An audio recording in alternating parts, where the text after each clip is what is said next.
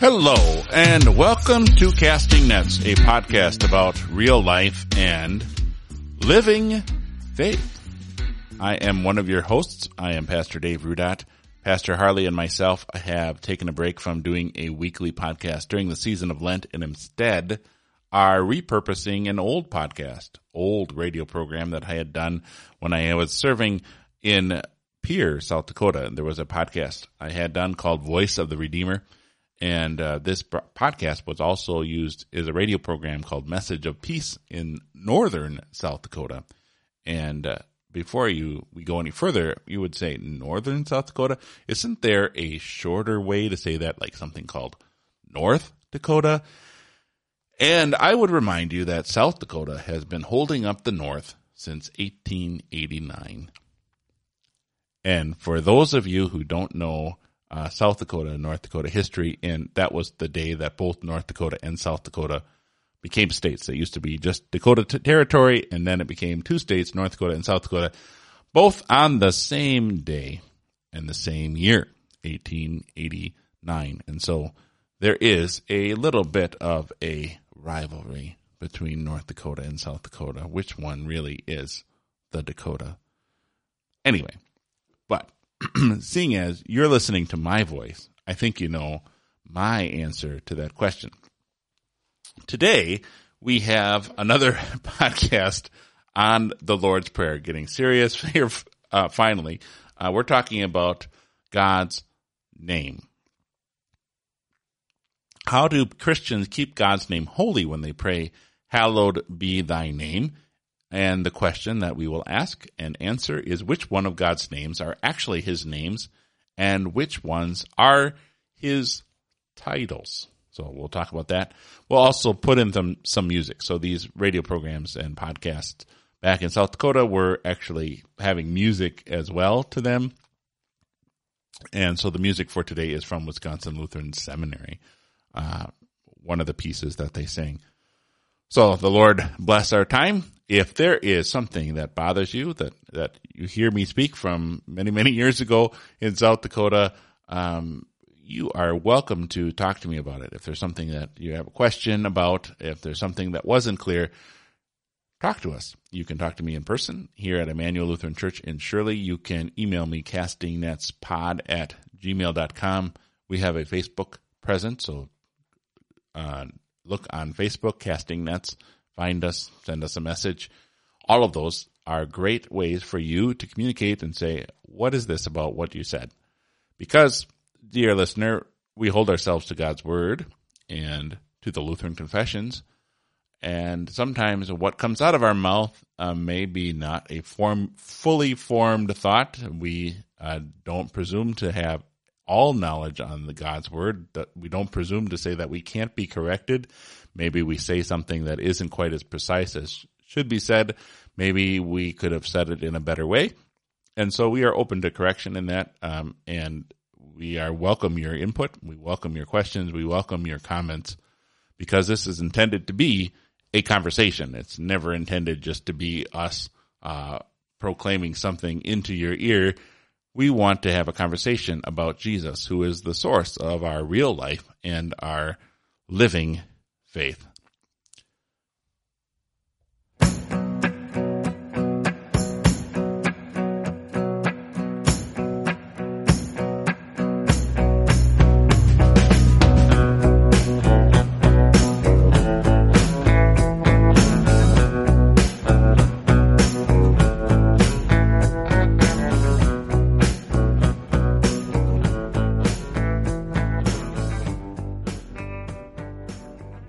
Hallowed be thy name. Whenever we pray the Lord's Prayer and we get to that part, hallowed be thy name, we should know what we are praying about. We should know what is meant by the name of God. And that's what we're going to be talking about today. who are we referring to? Are we referring to one particular name of God, or do we include some of his other names as well? God is so great and glorious that no one name can be used to fully describe him. There isn't a single name that tells us everything that God has done, is doing, or will continue to do. God is so far above our human understanding and comprehension that we have to use several names to describe what God is and what God does. God's name includes every name by which God is known to us. As the name of a person is all we know about that person, so the name of God is everything that we know about God. Every revelation that we have of God is his name. God has revealed information about himself in nature. As we look around and see the beauty of creation, we rightly draw the conclusion that God, who created everything, is wise, he's powerful, he's good, and glorious. He is divine, so far above us. However, this revelation about God is incomplete. We don't know who his name is, and we don't know what God has done for us. God has also revealed information about himself in our conscience. Our conscience is that inner voice within us that praises us when we do good and condemns us when we do wrong. Our conscience tells us that God is righteous and that he will punish us if we do not please him. But again, this revelation of God is very limited. If the only revelation of God we had came from nature and our conscience, our life would be filled with fear and terror. God has revealed himself in nature and in man's conscience so that we would search him out and learn of him. God has given the most information about himself in his word. Here we learn who God is and what he has done for us and for all people. In the Bible, we learn that the true God is a triune God, Father, Son, and Holy Spirit. We learn that it is God who created all things in heaven and on earth, and that he still sustains and rules all things. In the Bible, we learn things about God that neither nature nor our conscience could have told us. We learn that while God is holy and righteous, he is also gracious and forgiving. The Bible tells us that God is compassionate and gracious, slow to anger, abounding in love and faithfulness, maintaining love to thousands, and forgiving wickedness, rebellion, and sin. Now there's one person in that Bible who has given us the most clear and most complete revelation of who this God is. His Son, Jesus Christ. Jesus, who is true God, who was with God from all eternity, is the only one who could really tell us the inside scoop about God. It is from Jesus that we learn about the nature and the disposition and the will and the plans of God.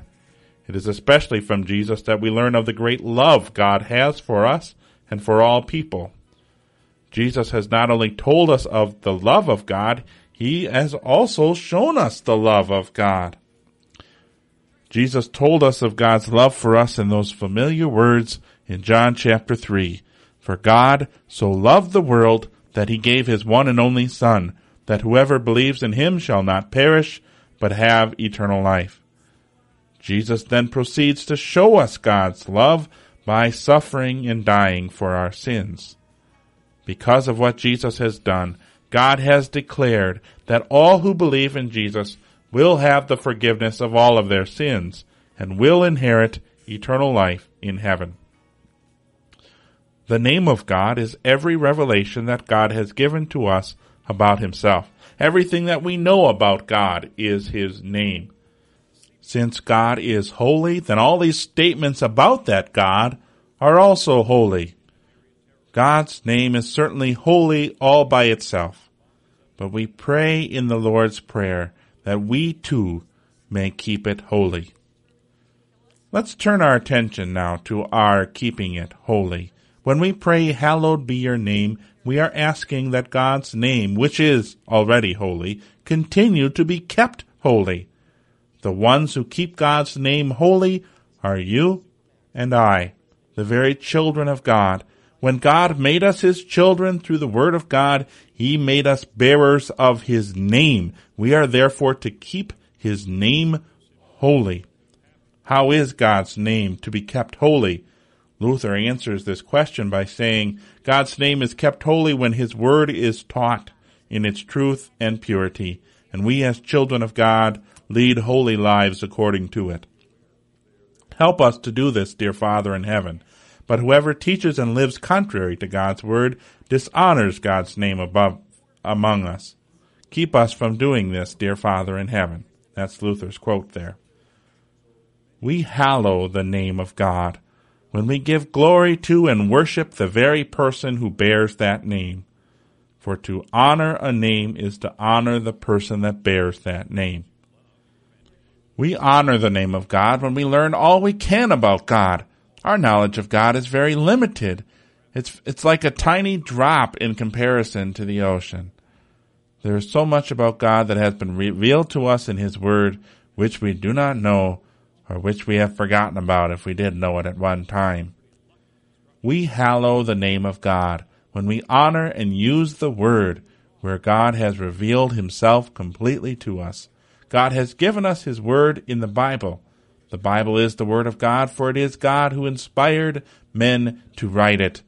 God gave them the very words they were to write, so that what they wrote was not their own ideas or words, but God's. God wants his word to be held in honor. He doesn't want it to be misused or misrepresented.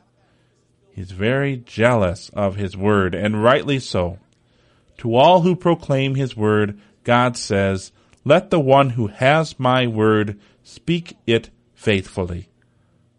We honor God's name when we use his word, proclaim his word to others, when we read and listen his word. We honor the name of our Heavenly Father when we accept his way of salvation. If we think that we can earn heaven by keeping the commandments or by living a good life, we're not honoring the name of our Heavenly Father. We're honoring ourselves and giving ourselves credit for something that we do. Our hope of heaven is dependent solely upon what Christ has already done for us and for all people. We also hallow the name of God when we live our lives according to the Word of God. Our faith in Jesus is not something we can put on before we worship him on Sunday morning and then take it off after worship is over. Faith in Jesus is more than accepting a certain body of truths about him. Believing in Jesus involves Jesus dwelling in us and showing forth that Jesus is dwelling in us in all that we do or say. As the redeemed children of God, we are to live our entire life to his honor and glory. The Bible tells us, whatever you eat or drink or whatever you do it all for the glory of God. The very opposite of honoring the name of our Heavenly Father is to dishonor his name. We dishonor the name of our Heavenly Father when we live our lives contrary to his word. When we fall into sin or live in that sin, we are dishonoring our Heavenly Father. We are bringing shame on his good name. For such dishonoring, we plead guilty before God and ask his forgiveness. And he does forgive us. For there in his name he lets us know just how much he loves us and how much he died for the sin of breaking his name. Hallowed be your name. God's name is holy, certainly without us praying the Lord's Prayer, but it is a reminder to us that we are his children and we bear his name as we go out into the world, a name that has saved us from sin, death, and hell. And so when we pray the Lord's Prayer, we are praying that we keep that information, keep our knowledge about God and his word holy, right, correct. Help us to do this, our Heavenly Father. Let's pray together the Lord's Prayer. Our Father, who art in heaven, hallowed be thy name. Thy kingdom come, thy will be done on earth as it is in heaven. Give us this day our daily bread, and forgive us our trespasses, as we forgive those who trespass against us. And lead us not into temptation, but deliver us from evil. For thine is the kingdom and the power and the glory, forever and ever. Amen. The Wisconsin Lutheran Seminary Choir will now sing, Holy God, we praise your name.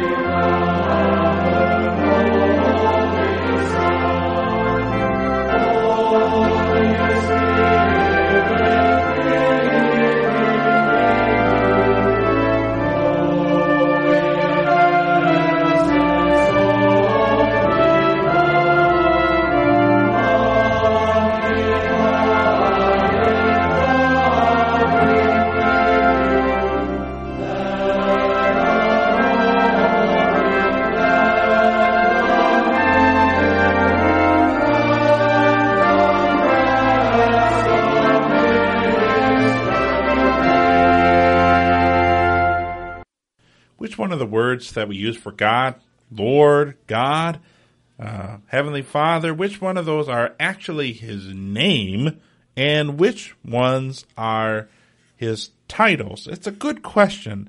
The Bible, when it reveals us names about God, all kinds of names are thrown out there. All kinds of words are used to describe or denote when God is speaking, or denote when we're starting in prayer how we're gonna address this God.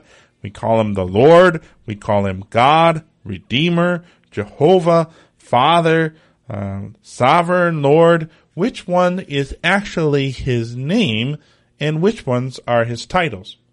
We know for a fact that God and Lord isn't His personal name. They're His titles. Lord is a word that means master, or someone who is above us.